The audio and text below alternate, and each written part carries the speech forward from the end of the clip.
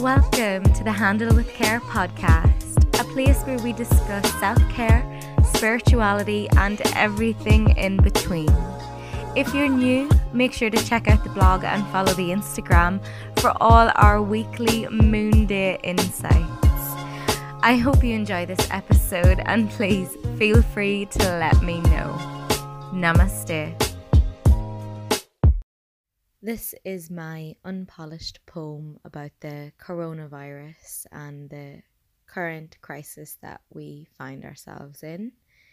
It could probably do with another record and some better pronunciation, but all in the name of inspiration, I'm sharing it just as I've finished it 10-15 minutes ago. So I hope you enjoy. Listen with open ears and open heart and maybe a set of headphones.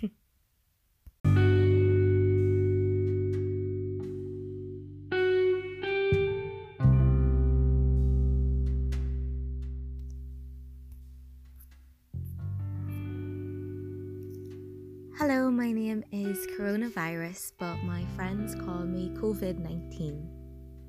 No, don't scream, please. Don't scream. I know I'm not the most pleasant to see everywhere. Dripping from the news, pinned on the window of your favourite cafe who just accepts card today, lighting up your screen with my fuzzy selfie, worst case scenario, and pathetic spits of my name from Johnson's lips, only enough government action for a toddler to sip.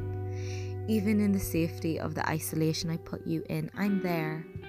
Braiding your hair, whispering my way into the space between your ears.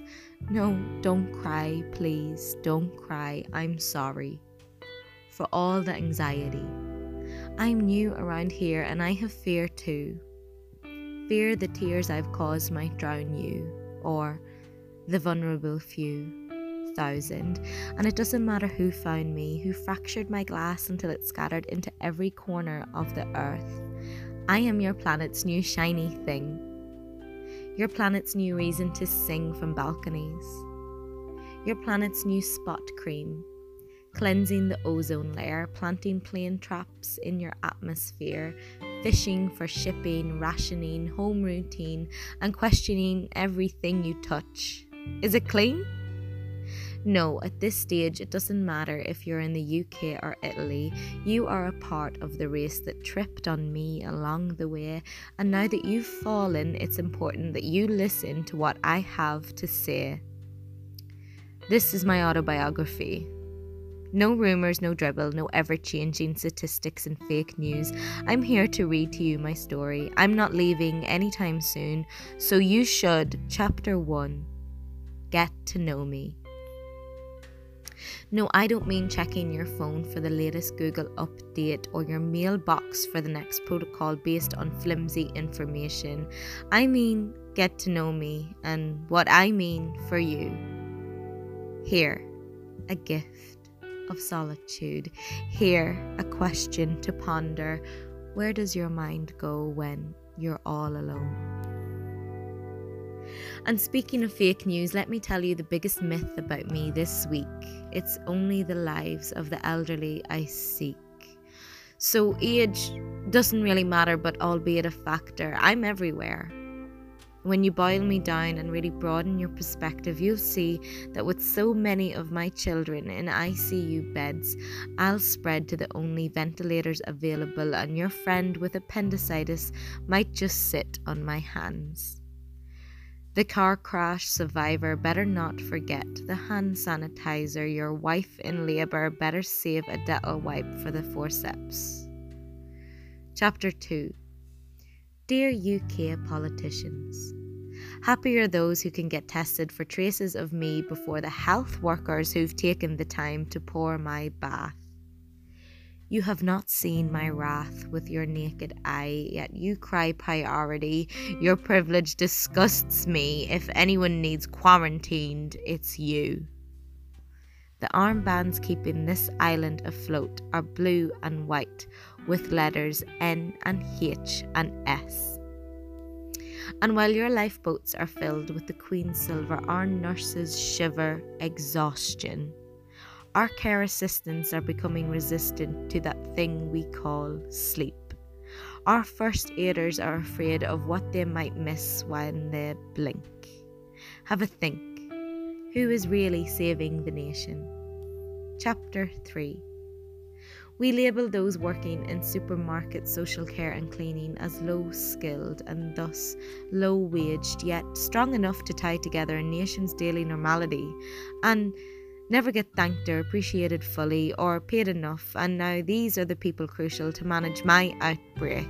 Please, don't mistake anyone's part in society.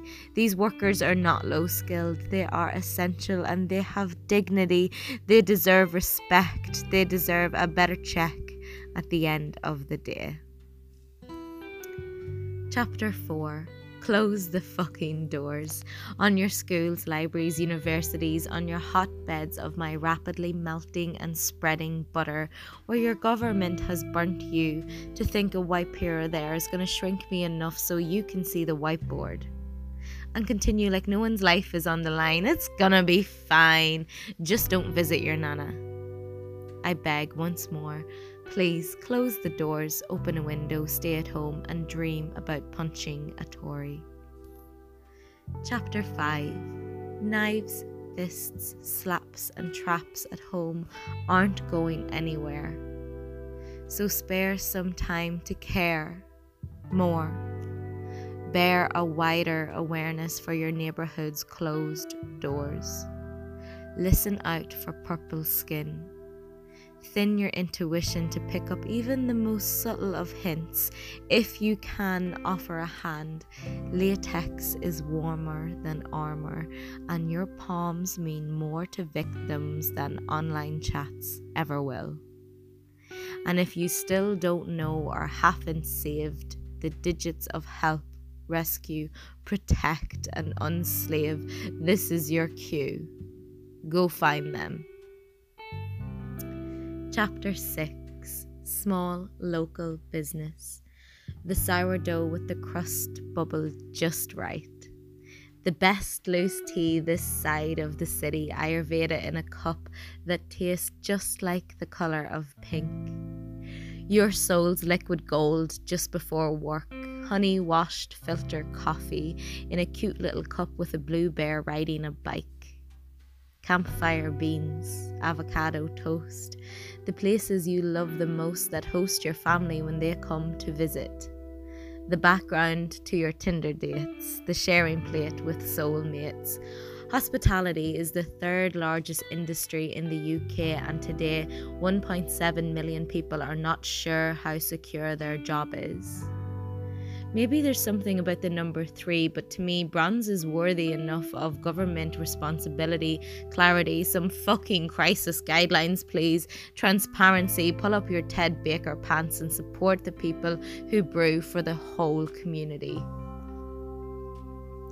Chapter 7. Well-being. Your vinyasa flow at 7 a.m. Total unity.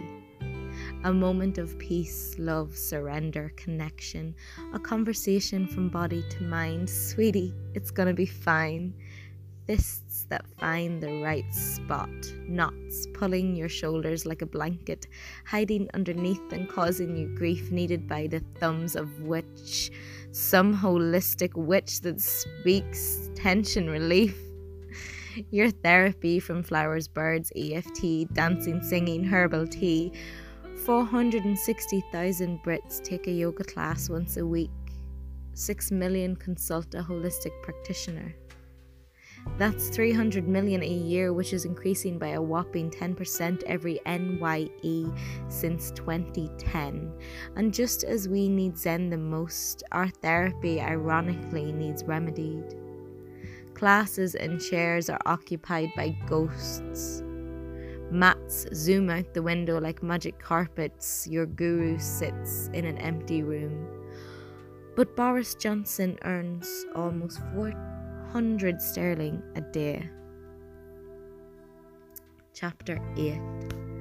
Arts and culture, beauty and more. People who bring lovely things to the world. who cut your hair just right, who reinvent you after every breakup, who make up for the skin you feel you don't belong in, who needle self-acceptance on your rib cage with ink that shrink your insecurities, musicians who play notes that reach into your soul and take out the parts you need to take a look at, the songs that bring people back, the stories that help sadness go to bed, the poetry that make us feel, well, not dead, fundings for these healings, these human feelings, necessary expressions of humanity, the everything that make our opposable thumbs special and unique is cut, and cut again, while performing arts pour petrol over our creativity and light a match. Still, £10.8 billion to the economy isn't enough for more freedom of speech. Again, Boris Johnson earns almost $3,000 a week. Chapter 9. Lives is all you have. Have you ever seen a cat cry because Tesco is all out of toilet roll? Take advice from our furry little buddies. Breathe deep, pause. Close your eyes. You can purr and keep a social distance at the same time. Have you ever seen a dog searching flights because the biggest, juiciest bones are somewhere in the Himalayas? You don't need a CO2 ticket to taste exotic air for 5 minutes 3 times a year. What is it you're running from? Have you ever seen a squirrel pop open a bottle at the end of the day because, Christ almighty, those nuts were heavy and the poor wee fella was on his feet all day? There's healthier ways to wind down. Ask the grass, the moon, your bedroom flowers. The next time you find yourself overflowing emotions full to the brim, consider the oceans the state we've put them in. Consider all the wild things up in flames. Consider the chains, pains, and sedation of the lion draped over your cover photo. Consider your feet and the sand you stand on, the mud between your toes that hold up everything you know to exist. Consider the skin of your first mother, a blue-green celestial body whose only hobby is to recover from the damage we're causing her. Chapter 10. Today you can see fish through the water in Venice for the first time in millennia. Today, China stands in awe of the blue sky that's never been seen in this lifetime. Today, Irish pubs deliver grub to every granny in a 10-mile radius. Today, in the UK, Pret-a-Manger are giving away liquid hugs and paper mugs to the heroes of the NHS. Lush, fresh handmade cosmetics are unapologetically inviting the public to wash their hands. Churches, synagogues, mosques, and temples are welcoming, sheltering, protecting the vulnerable, the homeless, the sick. People are remembering people. People are remembering that Isaac Newton discovered and explained gravity when the plague came to be. Similarly, Shakespeare wrote King Lear while being quarantined. And Einstein's theory of relativity was, would you believe, also in self-isolation. In fact, the penny dropped when he was in the bath, a simple but effective act of self-care. Hello, my name is Coronavirus, but my friends call me COVID-19.